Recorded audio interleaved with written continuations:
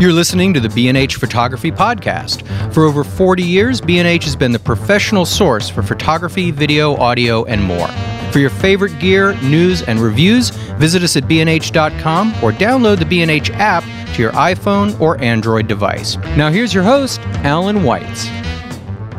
Greetings and welcome to the B&H Photography Podcast. Today's show is episode 2 of our 2-episode shows on trends of best cameras of 2017. And today we're going to be talking about photo trends for 2018. We are welcoming back Yaakov Adler and Levi Tenenbaum, our sales trainers. A little bit of music going on there. Last episode, we talked about cameras of the year and related subjects. Today we're going to talk about trends because things are changing fast in the world of photography, in case you haven't noticed. And on the second half of our show, we're going to return to our serial segment Dispatch with Adrian Ohannesson.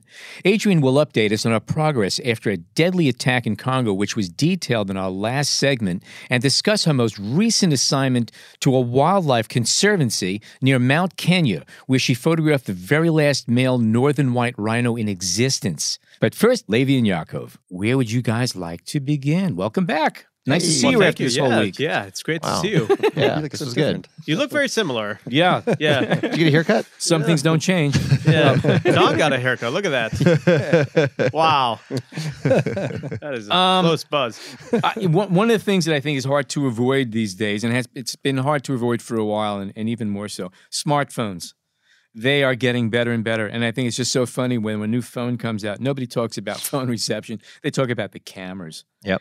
From iPhone, there was the 7 Plus and now the 8 Plus and the 10, which have amazing cameras. I recently picked up an iPhone 8 Plus, and I'm astonished of how much it's improved. My last one was the 5S. Oh, yeah. And it's just leap years ahead. Yep. The 120 frame per second video, I'm blown away by what I could put together in my phone. Amazing little wonderful videos and the clips that app they have and a lot of other things. What do you think about this stuff? Well, Levi, you have the 10 on order, right? I have the 10 on order. I feel like I am. Has it broken yet? Well, it's on order, so it's hard for me to break the phone while it's on order. I understand they're arriving with shattered screens. They're just taking away. You don't even have to break it yourself. No, pre-shattered. I'm joking. Well, because they cover 2 shatterings of their Apple Care, so they exactly. They get started early. Yeah. When is it coming? Mid-December. I'm hoping. We also have not just the iPhones, of course, but there's the Google Pixel. Yeah. And so let's the Galaxy. I want to talk about this for 1 second because Yeah. we've mentioned this in the past in the show. So number one, phones are now doing some amazing stuff when it comes to cameras. We saw Leica paired up with a camera company out of China, Huawei, to make lenses for Can you them. say that again? Huawei? Huawei. Yes. I hope I'm pronouncing that right for anyone who speaks Chinese. Yeah, I do it's apologize. Huawei. Huawei or I. Yeah. Obviously, Huawei. Yeah. And it's only available at Wawa exactly. supermarkets, if I'm not mistaken. But they are going to be coming to the U.S. and they are unlocked enough that you can bring them into the U.S. And that was kind of like the origination of this kind of dual camera system where phones. We were talking about in a previous episode how optics has always been limiting. And for phones, like you're not going to put a zoom lens into a phone because right now, based on our optics, you're going to have something that extrudes from the camera. It's going to be too big. It doesn't make sense. So just put in a dedicated lens, which is the right size, and you could do a lot more with it. Google Pixels is doing single camera, a lot of stuff in software. The 2 big things that we're seeing out of them that I think are really fascinating. Number one, they're working very closely with one of the camera and sensor rating teams or testers, which is DxOMark. Mm-hmm. And so now cameras are going to come out or camera phones are coming out. What do we just call them phones? What are they called? Camera phones. I don't know. Phones are coming out and they're now touting that they have a DxO rating, which is a big deal because DxO is officially one of the big labs for testing sensors and lenses. They also happen to be a consulting company. So gets into some interesting ethical questions. But regardless of that, they are one of the bigger sites for testing. And the fact that the cameras or the phones are now touting that, hey, we have a DxO mark of 96 or 98 is a big deal. Number 2 is when we talk about photography really just means capturing an image or a moment or composing an image and to capture it. But it's really a medium. And so there's no real difference between a point-and-shoot camera and a cell phone. They're both a camera that you carry around to capture smaller moments. Except that a point and shoot does not make phone calls. Exactly. Disadvantage. Unless you had one of the older Samsung ones, in which case. That's true. But And look what the happened to idea the idea over here though is that a very much I think Jakob and I are on the same page on this is that like Of course, yes. no matter what you want to hate on the phones or whether or not they're good enough to do what you need them to do, they are your introduction to photography at this point in time. Kids are learning how to take photographs on a cell phone. They're not learning how to take photographs on a point and shoot camera. Right. And don't forget, you can also download all these different apps to your phone that give it all the functionality of a real camera. So you can start to learn about ISO. You can start to explore things like f-stop. And don't forget that also the cameras are also putting into their phones portrait mode, trying to mimic that depth of field type of fall off and things like that. So I think it's a really fascinating idea. And when we start to look at it in that frame of light, we see that not only is the photo market way wider because it's now in everyone's pocket, but as soon as people start to learn what the limitations of their cell phone are, there's real reasons to start moving up. Right. I always find it funny when if I take pictures with my Minolta, my kids, and they want to see the back. Yeah. I'm like, Oh, yeah. yeah. Oh, yeah. Here's the back. Yeah. Which is something I wanted to mention, which is the counter trend of the popularity of film. I mean, people. I mean, you don't walk around any neighborhood in Brooklyn without seeing somebody with an AE1 or Oh yeah, it's Pentax amazing. Minolta. It's cameras that used to be at $4 for at a yard sale, and now people are now strutting around like they're showing off. Oh, yeah. And you had mentioned something about the modular camera attachments for Moto and Hasselblad. Yeah. Okay, what's that? How are those? Have you used any of those? So I used the Hasselblad on a Moto Z I took with me to Zurich. It's not a Hasselblad. It's not a Hasselblad. It's not even a Frank and Sony Hasselblad. It's just a name. It's a name. I don't know. I don't know exactly how far Hasselblad It's a had to do with it. Lenovo Motorola Hasselblad. Mm-hmm. Yeah. Well, But- obviously they just licensed the name and they gave some kind of an okay to the design. Yeah. That's really what It's is. it's definitely, I think, more of a design thing. The big thing to realize there is what I just mentioned earlier is that you have limitations as far as zoom when it comes to a cell phone. You also have limitations on sensor size. You also have limitations as soon as you add an extra lens onto what's Stability essentially a and whole- closed camera system. You're adding it's add-ons. Exactly. So what the Moto Z or what these modular systems are trying to do is that they leave a set of pins on the back where you can just slap on like a speaker or a projector or in this case a camera, and now you have a full functioning point and shoot camera that's connected to your phone. So you have all the advantages of shooting on your phone, aka loading it straight to whatever your favorite app is and uploading it to social media. But at the same time, you have the advantages of shooting with a nicer system. Mm-hmm. Right. I just wanted to go back in terms of the iPhone and the Google phone. I find in terms of imaging, what the Google phone is doing is a lot more compelling. I've heard that from a few people. Yeah. Much more software going on. It's a heck of a lot of AI going into that, Mhm. which is something that could go forward into any single lens camera. They're able to do it on the front-facing camera and on the rear-facing selfies. Oh yeah, but basically, it's able to blur out the background just by it. It creates a full depth map of the scene, and then knows what is where and where is what, and is able to blur out certain parts. Mm-hmm. Yeah, and all- Apple only allows you to do it if you're front-facing camera telephoto. Right. All right, so we're going forward with phones. Obviously, nothing's Yeah, you know, they just ain't more and going more. away. I mean, I don't really see other than improvements on the phones that we're buying. Any trends that are changing? I mean, there have Well, people have been well, trying something to I add think on is to gonna phones happen- over the past few years. It never seems to work. We're But talking about add-ons, but something that's been going on in the background for a few years now is that there are several companies working with what are essentially liquid lenses. They're fluid, and the lenses themselves change shape, which helps them refocus and change focal lengths. There's a lot of stuff going on. You mentioned that there's no real zoom lenses for phones because of the fact that would make them ridiculously fat and clunky and lumpy. However, if they can when they perfect this liquid fluid lens, that could change a lot of that. It could be possible to have a 600 millimeter lens in your phone. Yeah, there are a lot of interesting technologies. So I think that we're seeing a lot of also, particularly when we're talking about phones. Phones is a much bigger market than SLRs, Oh yeah. tremendously bigger. So we're seeing a lot of trickle up technology. So we're seeing stuff that's coming into phones first, and then making its way into larger camera systems like BSI technology. Yeah. And things like that. The other thing that they're working on for phones is that they're trying to do things as far as lenses, like you're talking about liquid lenses. There are other people doing like some interesting stacked lenses or lenses that will go along the side of your phone rather than just front to back. Yeah. And then, of course, there's all the software stuff that's going on that just takes the data and ramps it from there. And you essentially have a mini laptop in your hand. You mentioned the BSI sensors. That's number 2 on our list for trends. You want to go from there? So it's backside illuminated, essentially moving all the wiring to the back, and it allows you for faster offloads. It used to be the image actually passed through all of the circuits and stuff. Right. Now circuits are behind it. There's nothing blocking it. Yeah. But that's not so new, other than No, it's been around for a while, but now But it's it's new. It's new for DSLRs. It keeps moving up the chain. Up the- Yeah, most of the benefit has been in terms of light gathering capabilities. Mhm. All the wiring is in the back. Right. Once you get to larger sensors, the minimal wiring is not as important, which is why the D850 just did it for speed. Yeah. Which I found interesting. I don't remember any BSI touting it for speed. Speed. Yeah. Interesting. Okay. Mm. All right. So And that's then- a trend and that then- we'll see continuing. I Yeah, and guess. stacking on the BSI is the stack sensor. Yeah. Yep. Yeah, where the RAM is built straight into the back of the sensor. It The just RX makes 10 things series, every the RX 100. Yeah. RX 100 and A7R3. One thing that I did want to say in terms of that speed, a thing that's gone up also is the buffer. Yeah. We've had Mhm. 10 frames per second for a while, but it was like 10 frames dead. Yeah. And now you see. Oh, yeah. It shoots 10 frames and then go make a sandwich. Yeah. Exactly. And now it's more usable that 20, 30, 70, 100 frames that you could shoot before your buffer fills.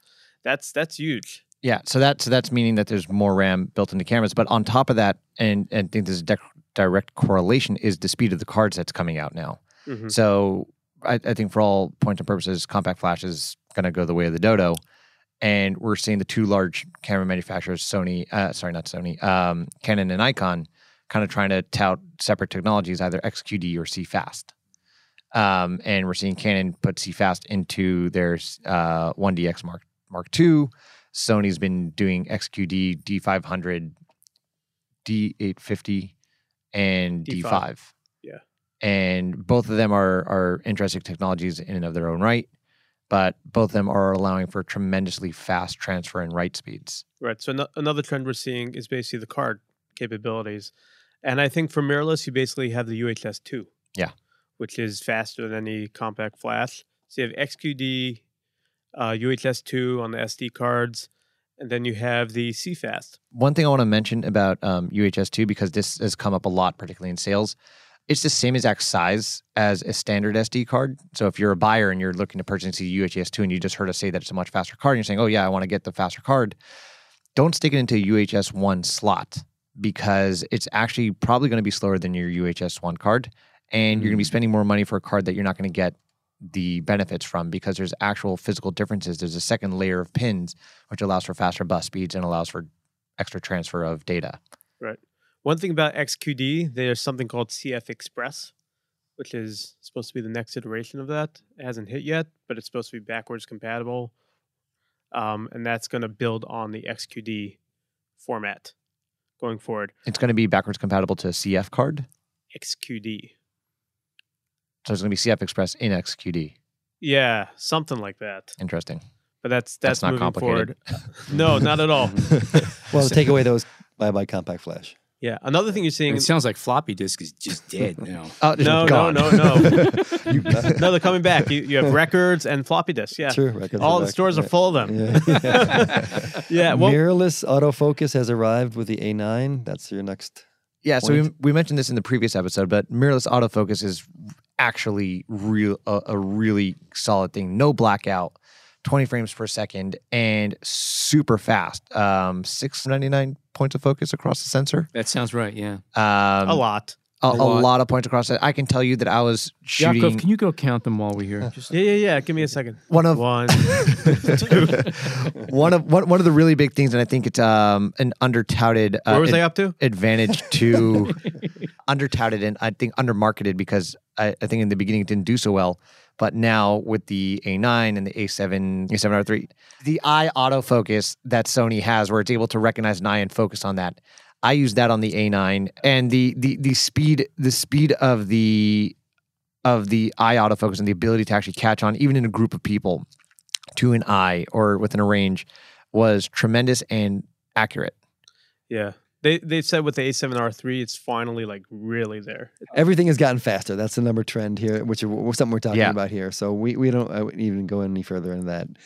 Whether it's frame and speaking rate, of things going faster, we also have autofocus. slow-mo. We have slow-mo. Slow-mo. Yeah, but that is everything going faster, meaning that it's able to capture way more information. Exactly. Yeah. And write it. Yeah. So everything is getting faster. So everything speeds, whether it's autofocus, whether it's frames per second, like we were talking about in the last episode, the D850 is shooting 9 frames per second with a battery grip at 45 megapixels. Mm-hmm. That's huge. That's a huge amount of information coming down the pipeline. The comparison there is that your 1DX or your D5, which are shooting 16 frames per second, they're shooting 16 megapixels.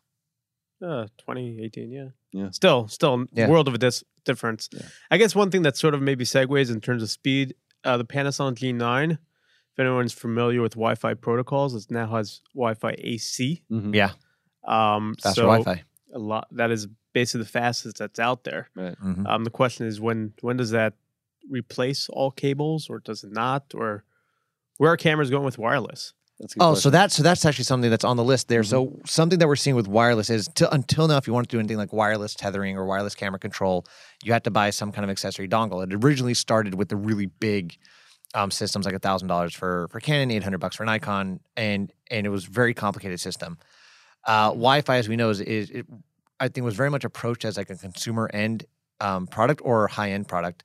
At this point in time, people want a lot of camera control. So if you didn't buy the high end stuff, you'd buy something like a Cam Ranger or a Tether Tools Case Air, Case Relay, and anything along those lines. And it would be like a separate piece for either $150 or $300, and you get in and you do full Wi-Fi control. The cameras are now coming out with really solid Wi-Fi apps, so you can do full control from your phone. They're not fully there yet, but I do think over the next couple of years, we're going to start to see a really full-fledged camera control. And Right. do you think that the high-end shooters, the professionals, are going to embrace it? Depends if they need full tethering of RAW. We did see with the 5D Mark IV, one of the commercials was showing a high-end photographer stick a camera on a ceiling and shoot full control from phone. Right. And the new Sony, they're coming out with their own tethering software. It's interesting. Yeah. And then the question is, how far do they go with wireless that they're willing to implement? Can that really get to the speeds of wired? Right. iOS on, I think with the 7 and 7 Plus iterated RAW support. And now on the 8, it for sure has RAW support. So Yeah. The bigger question is whether or not you actually want to transfer RAW files to a mobile device, which to me sounds insane because you're usually limited on the amount of space you have. Well, even to your laptop. But right now, the Wi-Fi doesn't connect to computers. It's a mobile protocol. Right. That's what I'm saying. If the Wi-Fi really boosts its speed, Yeah. You have close-range Wi-Fi that is super fast. Yep. Is that something that's going to replace? The other thing wireless that I'd like to see, or maybe could happen, there's a lot of wireless flash systems Mm-hmm. working via radio. Is that something they can implement into the camera? Meaning, can they implement that radio The radio controller. controller into the camera? I mean, Nikon has that little piece you stick on. WR10 or whatever it's called. It's a piece with another piece. Well, Pocket Wizards also worked with companies embedding transmitters into like meters, for instance. Yep. right. For the longest time, you could buy a Sekonic and it had a little thing. in it. Still can. And Still can, the Pro 10 and the Pro 8s had the Pocket Wizard control. Mhm. And, yep. So I guess when will they build it in? And then I think if they build it in, they could really monopolize the speedlight market. Because you have the camera with the radio transmitter, buy the Canon flash, buy the So- Nikon flash, buy the Sony flash. And the other thing I was thinking, they'd really have to create a new sort of interface where you could see what you're shooting and see your flashes and control them Yeah. in a more seamless manner. But I think it's possible. That's Yeah. a good point. Yeah. Silent operation, bye-bye mechanical shutters. Let's combine those two. Yeah, so silent operation is, again, like with the A9 or the A7R3, essentially it's D850. more so with the other ones, I think, over the D850, because D850 still has some mechanical shutter going on. No, they could do full silent. They do full silent now? Yeah. That I haven't been able to play with. Anyhow, regardless, we saw it first in mirrorless because they removed the mirror. Actually, And- saw it first in the Konica Hexar Yeah.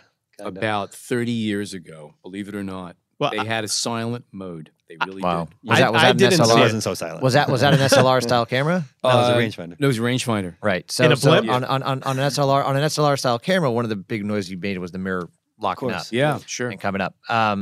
The mirrorless cameras, because they didn't have that, they were able to just turn on and off the sensor at a certain speed, and that was your shutter speed.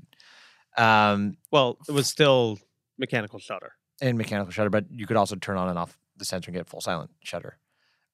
So what happened? Sony and Olympus and Fuji have been doing this for years now. Is that you could shoot with the camera that made zero noise whatsoever. Like I could go and photograph an event, or even theoretically the Philharmonic Orchestra.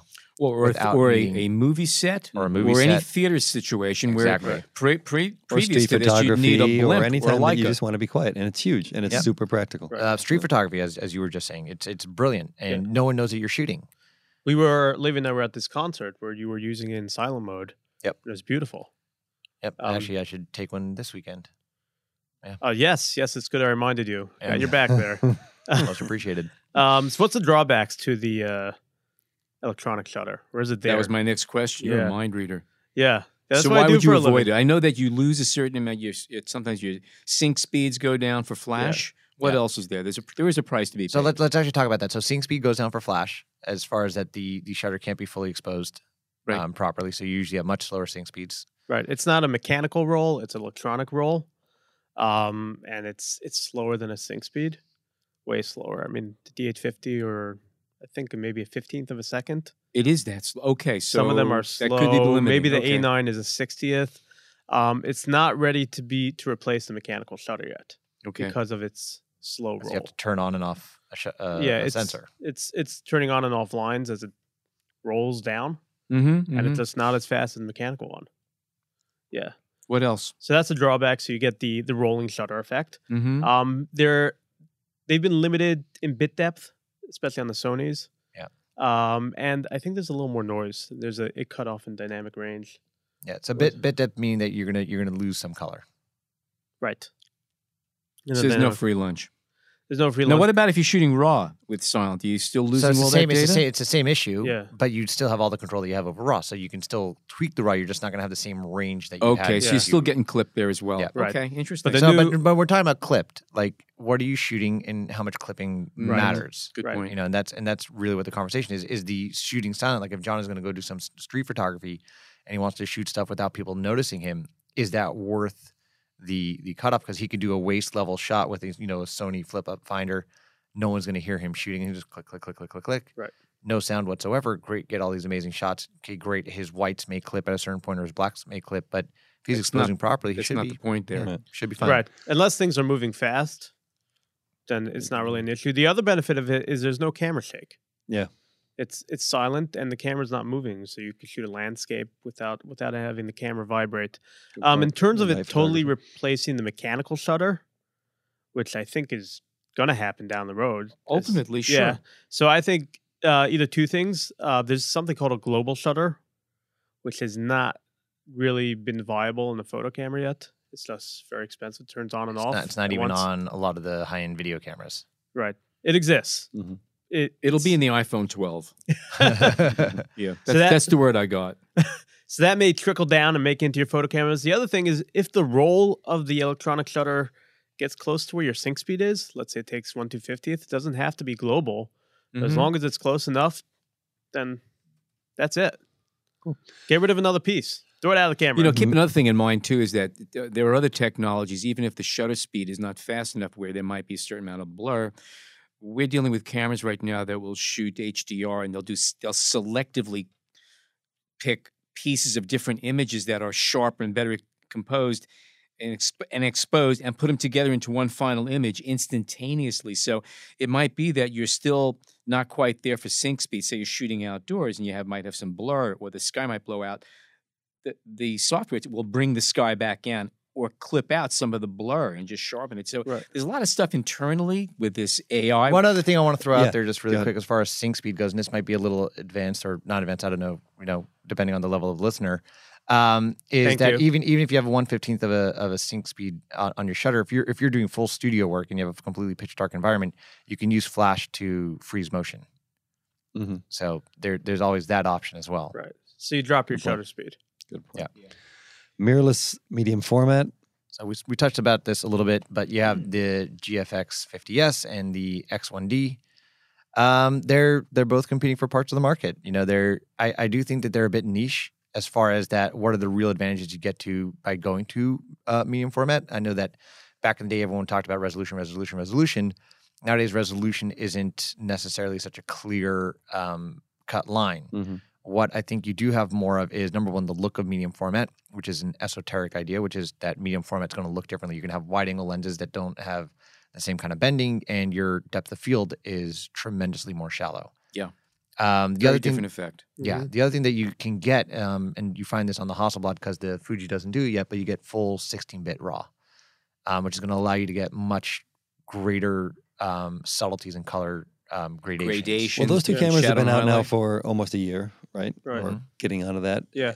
Do you see people, DSLR shooters, jumping to that, or do you see the fact that the DSR from Canon and now the D850 with their high megapixel counts are going to just pull those people away from them? So the D810 or the D800 when it came out already pulled down a lot of shooters because you had a 36 megapixel camera that had tremendous dynamic range. So for studio work, it was great and way more affordable. But you still have the aesthetic of medium format because the pictures look different. Yes. Just like the saying, a point and shoot will never, there's always going to be a different look about a point and shoot or even a Micro Four Thirds or APS-C compared to a full frame sensor. There's just differences. Yeah, Right. So that's differences. harder to sell though, But unless you've used it. Yeah, it's a kind of thing. These are the subtleties where you have to be 50 experienced to see it. Right. Exactly. I see 50 megapixels. I see 50, 45, 50. What's the difference? It doesn't matter. Quantifiable. Sharp is sharp, but it's other than sharpness. Right. It's the way the image is rendered. That's where there's a real big So difference. what I think we're seeing more of is very either high-end enthusiasts or real pros who want to differentiate themselves. I'm coming to shoot your wedding for $8,000. Why is it $8,000? Because I am bringing I'm bringing you a $6,000 camera, right? It's not the camera that you have in your pocket or that your brother-in-law owns, right? I'm bringing a camera that no one else has, similar to what wedding photographers did back in the day. Also, they brought a big, huge system, and it's part of the horse and pony show. Yeah. No, they want to know that, okay, this guy's a professional. It's an experiential thing. Now, here's something that just came up. We're talking about medium format cameras, okay? And, of course, we have the Rodney Dangerfield of the camera world. Pentax was not mentioned. Yes. Well, that camera's It's not 6.5Z. mirrorless. That's 3 It's years an old. SLR. Yeah, but however, but we it's a talk about DSLR. development of... Yeah. Yeah, but it's a medium DSLR. format. It's not mirrorless. It's not mirrorless, but it is hitting a similar market in a way. The question about these mirrorless, are they going to eat into the market for someone who's going to buy a $10,000, $20,000 digital bag? Or is it going to eat into the DSLR market where people want to upgrade and show off what they Or I have? think it could also be eating into the Leica market because you're in that same price range and prestige range. Somebody Only instead of if buying the camera is recognized as that level. Yeah, of I think prestige. the Hasselblad. I think Hasselblad's somebody's trying to going to do buy an M10 will also be looking at that Hasselblad. Right. Hasselblad's trying to do that. The more Hasselblad so has than it. Fuji. The Fuji does not. Yeah. No. Well, we're on mirrorless. Are Canon and Nikon ever going to come out with real mirrorless options? They came out with an M5, which is so far a Nikon huge step is going to up. be coming out with a mirrorless from what I understand. Well, speaking of mirrorless, And Sony Pentax is coming out with a full frame digital SLR. timing is correct. But one thing I wanted to just say about medium format: are we going to see a larger medium format sensor? It's a good question. Right, Yeah. which has been the question for a long time because Yeah. we still don't have true medium format Right. 1-to-1 yet from what you're used to from the film days. And that could be more of a differentiator. They're sort of And is it also, in other words, it used to be medium format was 6x6 square or 6.7 or 6.9.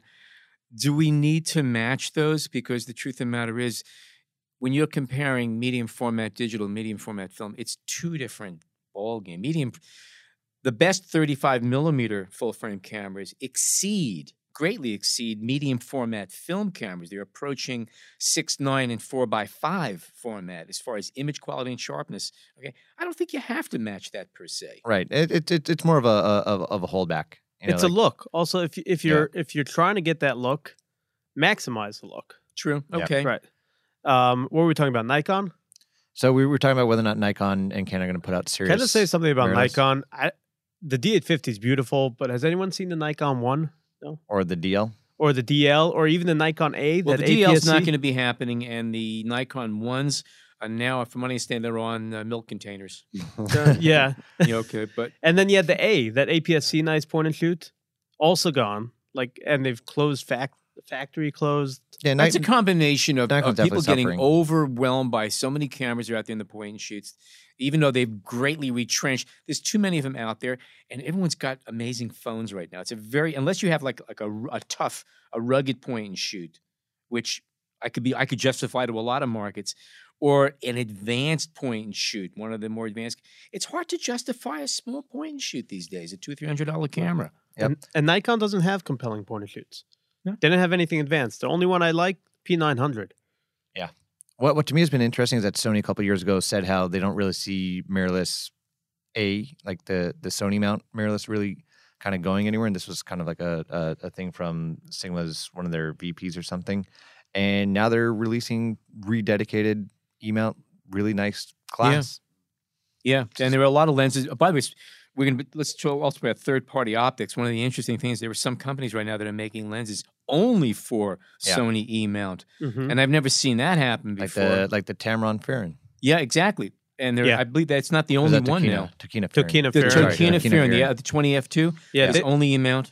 They've had Zeiss for a while, Yeah. making some E-mount lenses, but I think that's more. There's a relationship there. The dude. Oh yeah, there Yeah. was that was definitely part of it. But now they're coming out with lenses specifically. No, this is the camera it's being made for. And what we're also finding is, so you have all the standard kind of like third-party optics maker, Tokina, Tamron, Sigma. You have Rokinon and Samyang, kind of Bauer's kind of like the same thing, but they're kind of coming into their own, releasing autofocus lenses. But you have a lot of third parties like Venus Optics, Laowa, and these companies which are, instead of addressing like the standard lenses, they're addressing interesting lenses. So you get like a 15 millimeter macro lens or a super zoom macro, which is looks like like an antenna almost, Yeah, Yeah. the 15 millimeter macro was really interesting to use. You got to get really close. You're practically inside of what you're shooting. Yeah, you're practically inside, and then focusing. You don't think it's tough with a wide angle, but when you're like a millimeter away, Oh, I love a 15 with an extension tube. That's an adventure. Yeah, no, seriously. So let me jump in here, guys, with two things that are on the opposite end of the spectrum. One we already addressed, and then we'll hit VR and jump out of here. But film, instant film, and just the return to enthusiasts shooting film. Is this a trend that we're going to see over the next year and change? Seems like instant is somehow run its course. I don't think instant's run its course. I think I don't think instant is nowhere near running its course. Oh yeah, You have a tangible instant gratification. mm-hmm. I just bought more instant film. You did. Yeah, I took pictures with it. Okay, Yeah, And now he bought more. and yeah. and then you'll buy more. Then I'll buy more, and I'll buy more. That's Yeah, the way it is. keep buying more, yeah. Impossible Project has rebranded itself. Now it's Polaroid. It's Polaroid. Yeah. Yep. And that just makes it even bigger. Yep. New cameras, newer films, all that type of stuff. If you went to the show, they had a Polaroid booth with all the even like the old Polaroid cameras, Yeah, like the ones so- with the little flip up. And Yeah. But they've been refurbishing those for a while. Yeah. We sell them. Yeah. That is so Impossible. interesting. Yeah. I Yeah, don't we had them know. on the show. I've never seen any other thing like that where Mm. we're selling refurbished new Cameras cameras. from- Yeah, exactly. yeah, the most interesting thing about it is, and just to clarify what I was saying before, is like you have the instant gratification. So you take a picture and you get to see it right away, similar to like what you have on your phone. Right. The difference is though is that with this you actually have the picture, whereas on a Right. phone, if I send it to you, I look at it once, I never look at it again. This I can now magnet up somewhere or put up somewhere, or make it part of a scrapbook. Right. The other thing you're Not seeing, going But you anywhere. can't share it on Facebook. Well, you can take a picture of you holding it, Yeah. and then you can share it on even Facebook. better, yes. The other thing you're seeing with the instants is you're seeing these small instant printers, Yes, Yeah. either the which zinc, were which were around for a while. right? But they're bigger. The zinc Mm-hmm. printers, the ones that print straight onto that instant film, Mm-hmm. Polaroid film, I think those are growing also. What about new 35 millimeter film stocks? New companies are coming out for the hipsters that want to use them. Yeah, it's not just that's gonna hipsters. continue. It's there's That's so with Yeah, what am I? Hipster. Oh yeah, of course. they're Quintessential hipster. You're a hipster. A hipster. You're a hipster. Chassid or hipster. Okay. What's interesting that we find is that with everyone being able to do everything on digital, so I can pretty much mimic exactly your look or mimic somebody else's look, we have a lot of people going back to kind of that technical relearn a skill kind of idea and have a skill that you solidly know. It's the draw of analog. Exactly. That's what it is. It's the draw of doing something hands on. Yeah. Mhm. It's VR? hitting a lot of fields. Yeah. No, it The is. draw of analog. Music. I mean, LPs are coming back. People are buying vinyl. Right. It's hitting and the everything. profit margin is phenomenal. VR? Seriously. I believe VR? you. VR? VR. With a question mark after it? VR is not analog.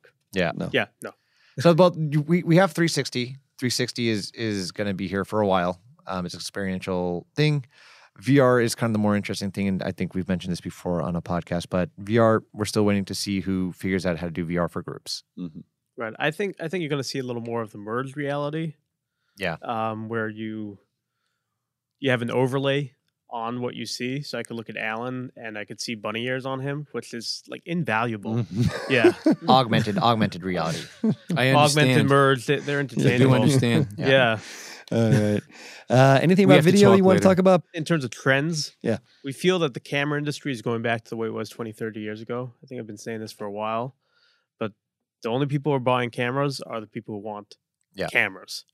Otherwise, point and shoot is your phone. Right. So the market is going back to mean. Mm, It's interesting. Just missing a category. So what used to be point and shoot cameras is now your phone. And now anyone who really wants to shoot, it was like if your Uncle Bob owned, like a nice camera, he did it because he was actually serious about it. Mm-hmm. Right. How's that look for our jobs? I don't think it's going to Still be great. It's just Still changing. great. I mean, phones are Yeah. going to be around here. However, it's going to mean that the cameras that are left behind are really truly photographic instruments rather than just little accessory things. And just they're going to be more serious. I think they're going to be more They're going to be focused. More focused on the art. Yes. On the art, precision, Craft. all that type of stuff. The craft. Yeah. Okay. Did we want to hit video or no? I have a soundbite for video. What I'm seeing for video is that video has truly come into its own in digital video, and now we have very clear differentiations between what's really a photo camera that they also stuck some video stuff into versus just dedicated video cameras. And even though the Sony A7Rs or the A7 series is doing great with video, and the GHs are doing great with video, you do see that Canon's not really trying to tout the 5D Mark IV as a video camera anymore. That's a good point. Even though Nikon's trying to add video to their system, you still have very real reasons to move to C100 Mark II or an FS5, an FS7, because they now have cheaper cameras, or the video industry has cheaper cameras, more affordable cameras that do the real features and needs that video people need. Right. Echo? So video, first of all, 4K is done. Yeah. That's old news. Yeah. We're already past that. Definitely the photo cameras all of them coming out, pushed the video industry to drop and make cameras available to people. The other thing you're going to see more of is HDR in video. Yeah. The new Sony Screens. A7R III has an H-Log HLG that is built for HDR going straight into your screen. The television screen's all HDR. That is the next thing that the whole industry is pushing across the board, and you're going to see it more in the cameras we sell. Mm-hmm. Thank you, gentlemen. Take us out. Okay, Yaakov Adler, Levi Tannenbaum, thank you so much for joining us And today. listeners, get Thank back to you. us with Pleasure. your thoughts on this. We really Yes, want to let's hear hear what you from think you. the trends are going to be, where we missed, and what we hit on it. Tell us what we missed. We'd love to see what we missed. We hope you're enjoying this edition of the B&H Photography Podcast. Send us a tweet at BHPhotoVideo, hashtag BHPhotoPodcast. Okay, we're back. Adrian Ohannesson is a photojournalist based in Kenya, covering breaking news and long-form stories in East Africa. On our monthly segment, Dispatch, she keeps us informed on the working life of a freelance photographer. On past episodes, she has chronicled her assignments covering the ongoing conflicts in Somalia and South Sudan, illegal mining in Congo, day-to-day life in Nairobi, and the constant struggles and joys of navigating media outlets, NGOs, armies, and broken cameras in the pursuit of stories untold. On today's segment, she reports from a wildlife conservancy that manages white rhinos and trains dogs for tracking and assaulting poachers. She also discusses a short assignment in a refugee camp in northern Kenya. Here's Adrian. Getting back to work after the Congo attack was the best thing to do, the best way to move forward, because I quickly realized that jumping in and out of countries, and especially being at home in Nairobi and planning for my next trip, that is my normal. And I did take some time off after the attack. Of course, went and visited my family and recovered from malaria that I ended up catching. But at the end of the day, I really felt put back together once I was in my home in Nairobi and getting back to work. I think I felt a bit lost without that process, without keeping myself busy, without having a purpose. So I've been really lucky the last few weeks to have had some great assignments. And it just goes to show, and it's something I always have to remind myself of in this industry, is you have some of the greatest moments and some of the worst moments. And that's all part of the work. I'm continuing to follow the Congo story. I even felt drawn to go back to see how the situation will develop. I am tempted to follow that story. I think I'll let it rest for a bit, and when I feel confident about going back, and when the people on the ground feel confident, then maybe I'll take that step. In the meantime, over the last few weeks, I've had the chance to work on a couple of really great stories that I'm really excited about. One was it's about a 4-hour drive north of Nairobi, directly north of Nairobi, and it's in a conservancy called Olpejeta. And I haven't actually done that many wildlife stories, and so this was really exciting for me to actually. It was great. I got to go on safari for a handful of days, basically lived in this conservancy. And it was quite cool. There's little cottages that are used for researchers, so you can stay right in the middle of this amazing landscape. It's right at the base of Mount Kenya, which is the second highest peak on the continent, just behind Mount Kilimanjaro. So you'd wake up in the morning and you could see, the best time to see Mount Kenya was in the early morning when it was clear. And so I had gone there with a writer. We were doing a piece for BuzzFeed, which isn't out yet, but the story will be on Sudan, who is a 44-year-old northern white rhino, and he's the last of his kind. So when he passes away, there will no longer be any more male northern white rhinos. There are still a couple of females, but they'll have to figure out a non-natural process, which actually scientifically, they don't have the technology yet. I learned a lot about rhinos on this trip, and I can talk forever now. But so it was incredible to me in any story that I jump into to watch people who are experts in what they do. And that varies so much from person to person, from profession to profession. And for this story, I really wanted to look at the keepers of Sudan. So who are the people taking care of him every day? And to see the relationship between these rangers, who there was a few, and their sole job was to take care of the white rhinos. So these two females in Sudan, the last male northern white rhino. And to see the relationship between these rangers and this rhino was, I've never seen anything like it, because I'd never been in a situation before where humans were communicating directly with rhinos. I don't know if this exists anywhere else, but the rangers had a relationship with Sudan. They could speak with him. The rhino knew the voice of the rangers. He felt comforted by the rangers, and they just knew his every movement. They knew his moods. They knew what he preferred. They knew what annoyed him. They knew where to scratch on his body to calm him down. And to watch that relationship, especially when, I was absolutely terrified to be around this creature, mainly because I understood that the rangers had such a great relationship with Sudan, but I was unsure, and the rangers also were unsure, when you bring someone new into the presence of the rhino, how the rhino will react. So that was really terrifying to me, because the animal is massive, and any movement could just be the end. And to be standing there and watch the rangers interact so fearlessly with Sudan and so confidently was really it was beautiful.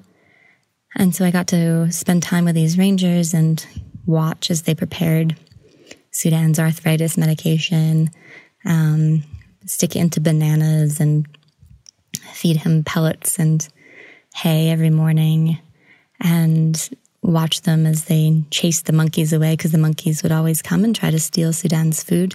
And Sudan has gone mostly blind on the left side, and the monkeys know this. So when the food was placed on the ground, the monkeys would immediately jump down and try to steal the food from this old rhino. And you could see him getting annoyed, and the rangers would have to come up and calm him down and chase the monkeys away. And it was really like I felt like I was watching an old person, like a grandfather, even my grandfather, the way he moved, how he would get aggravated easily or frustrated easily. Originally, Sudan was captured in Sudan, which from an area that's now South Sudan, and was taken to a zoo in the Czech Republic. And so, from what I understand, walking on hard surfaces, on concrete for a long time really harmed his legs. Now he's more, I saw it as a retirement home in Kenya, where he'll live out his days. And this conservancy is actually known for rehabilitating black rhinos, which are another endangered species. And it was great to be able to explore this idea of conservation, because it just seems so simple when you first approach it. You know, we're concerned about the environment. Yes, we're concerned about different species of animals. Yes, we're concerned about conservation, but what does that mean? And what does that look like?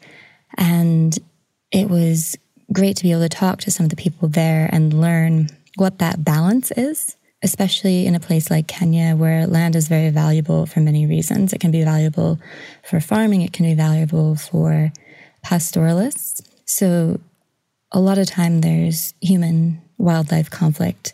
And so how do you balance that? How do you please a growing population? And how do you still conserve the wildlife? And so this conservancy has done something quite interesting, because originally people thought of conservancy as, okay, well, let's fence off this area, and this is what we're going to conserve. Everything else stays outside and all the natural things stay inside, and end of story. But what we're finding now is that's not really feasible, that you can't just take away mass amounts of farmland or mass amounts of land for animals to graze on. So in this conservancy, it's a bit abnormal. I think it maybe will become something that's more normal, but you'll see cows grazing. And so you're really managing an entire system, which had never really occurred to me before. So you're trying to balance different animals, you're trying to balance the food chain, all within a very small area. And I guess the obvious thing to discuss talking about rhinos is the reason for the lack of these populations, or the lack of rhinos in Kenya, is a direct result of poaching for the rhino horn. And so another aspect of this that we got to explore was we got to spend time with some of the dogs that are now trained to track poachers. They're trained to, there's another group that are called assault dogs. And so there was one that was actually just, his sole purpose was to bite people's arms. I think his name was Diego the assault dog. And there's another group that sniffs specifically for ammunition. And so you have all these different dogs with different tasks. So we got to go out with one of these hounds to watch how they're trained, and they're trained daily. So we got to go out and see the hound pick up a scent, and one of the rangers went out and hid in a tree, and the dog followed the scent and finally found the ranger in the tree and was given a sausage treat. But it's just been an amazing way to be able to track down the rhino horn or to track down the poachers who are carrying the rhino horn. And the last activity in the Conservancy was to go out with a group of rangers just on foot and try to track down a black rhino. And the black rhinos normally hang out in bushy areas. They're quite hidden because this is what they eat. They're not out on the grassland like the white rhinos are. And I don't think I've ever been so scared, and that's really funny to say coming off of the Congo experience. But just walking through the bush with these rangers, not knowing when you were going to stumble upon a rhino, was absolutely terrifying. And also they're known to be quite aggressive. And the only advice that I was given was to jump in a tree. And the trees are really small. It's quite dry. You have these small thorny acacia trees. The branches don't even look like they'll hold anyone. So it just seemed like a bit of a joke. I'm sure one, small nudge from a rhino and the entire tree would fall down. But again, to watch these rangers work and to watch their relationship with the animals was incredible to see, but then also terrifying because I was clearly in these animals' territory for the first time. So there was one situation where we were going from a wooded area out kind of into an open clearing, and this herd of buffalo just came at us. Buffalo are also very aggressive. And the rangers were just saying, oh, don't worry, we know these buffalo, they know us. They're just coming to check you out and see who you are. It didn't really look like that. They were really coming quickly towards us. But the buffalo did. They knew the rangers. They had a relationship with these rangers who do these patrols regularly to keep an eye on the rhinos.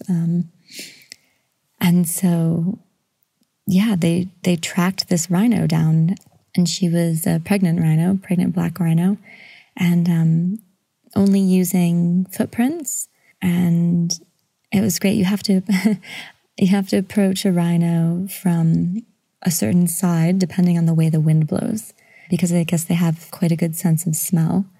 And so it looked like something out of a movie. They were throwing dirt in the air or kicking dirt. And so the dust would come up and blow in a certain direction, so you could gauge which way the wind was blowing. And then you could approach the rhino from that side. So you didn't want the wind blowing your scent in the direction of the rhino. You had to stay downwind from the rhino. But just walking through these bushes and trying to avoid making noise. And once in a while, one of the rangers would put their hand up and make you walk more slowly or just stand still. And we didn't know what was going on. It could have been anything. It could have been an elephant. It could have been buffalo. Because we were just on foot through this conservancy. It was quite an incredible experience. And to watch the rangers in this environment was just like nothing I'd ever seen before. The other story that I've been working on, I just got back about a week ago, was up in Dadaab, which is a refugee camp in northern Kenya. And there are about, around 240,000 people living in the camp now, mainly Somalis, people who have fled war or drought and famine in Somalia. And this used to be the largest refugee camp in the world until recently. The largest camp now is in northern Uganda. That's made up of South Sudanese refugees that have fled the war in South Sudan. So you have a massive population up on the very northern border of Kenya. We were trying to follow a family who was moving from Dadaab and returning to Somalia. And this has been something that's been in the news quite a lot in Kenya. There's a lot of tension between Somalis and Kenyans. I shouldn't say mainly, but a big factor within that tension and within politics especially is the link between Somalia and Al-Shabaab, the terrorist organization that was responsible for the big Westgate attack, the attack on the mall in Nairobi. Somalis are blamed for this terrorist activity, even though there's a massive Somali community in Nairobi. It's called Little Mogadishu. So it's been quite a political move on Kenya's part to push to get these refugees out of their country. So at this point, there have been about almost 74,000 people who have been returned from Dadaab into Somalia. And so we were there to explore this process of repatriation because both sides, the Kenyan government and especially UNHCR, the branch of the UN that deals specifically with refugees, have said, this is a voluntary choice that people make. If they want to go back to Somalia, that's a choice that they can make. It's an informed decision, and we'll help them do that.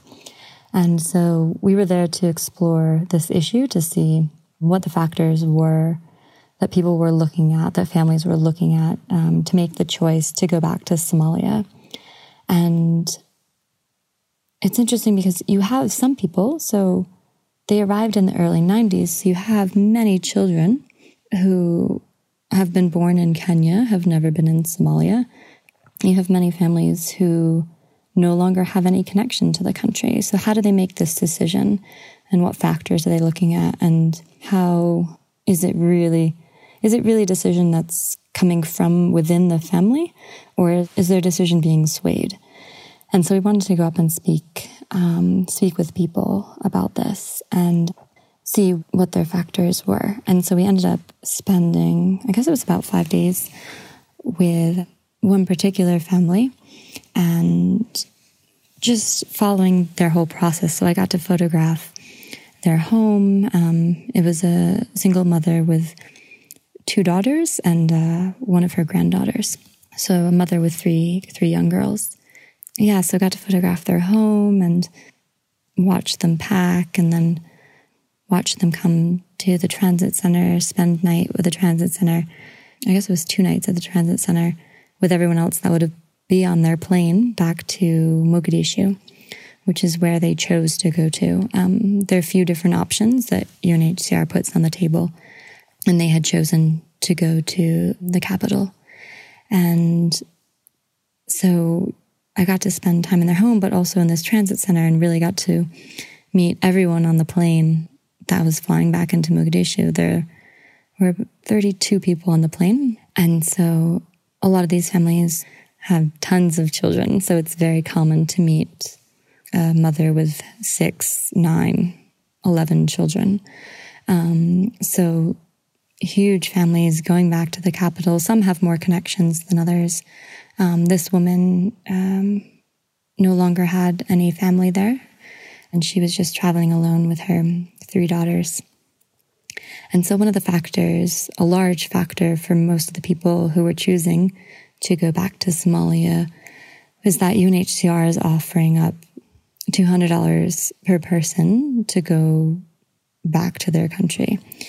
And this is the part that I struggle with as to what is a choice, and how do people make an informed choice? How do you explain to a family who's been living in a refugee camp for years what Somalia is like?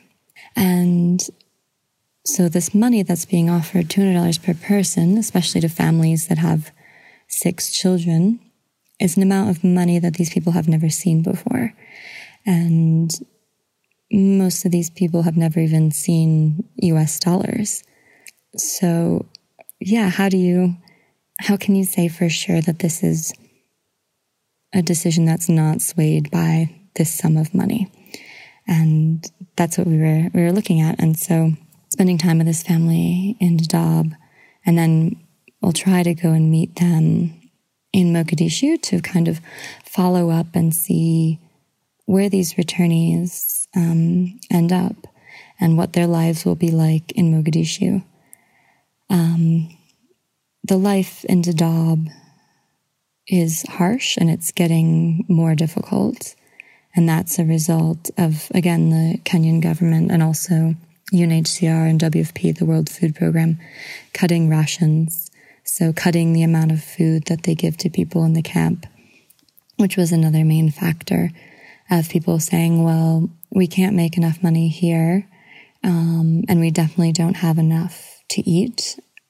And so we might as well take this money and go back to Mogadishu. And many people were hopeful that once they were in the capital that they could start a small business. But it's very difficult, and it's also quite dangerous. I mean, we just saw last month a massive bombing in Mogadishu that killed over 350 people. And that was something, that news obviously traveled down to Dadaab and made people question a bit whether or not they should go back or if it was safe to go back. And so we'll see. We'll see how these families deal with their new place, and we'll see how they can start a new life. But again, it was really difficult to see how people made this choice, because choice is such a privileged idea. And when we think of choices, they're not necessarily made out of necessity. And I feel like for a lot of these families, every decision they've made throughout life has been out of pure necessity. And I hope that this story, showing a bit of their life, showing where they're coming from, showing where they're going through, and then where they end up in Somalia, will help to illustrate that decision. Okay, thank you so much, Adrian. And back here in the studio, thank you to Jaco, thank you to Levi. Keep in mind that with our 100th episode, we do have a big giveaway coming up. Meantime, go to iTunes, subscribe if you haven't. And as always, thank you, Jason, thank you, John, and to our listeners, thank you so much for tuning in today.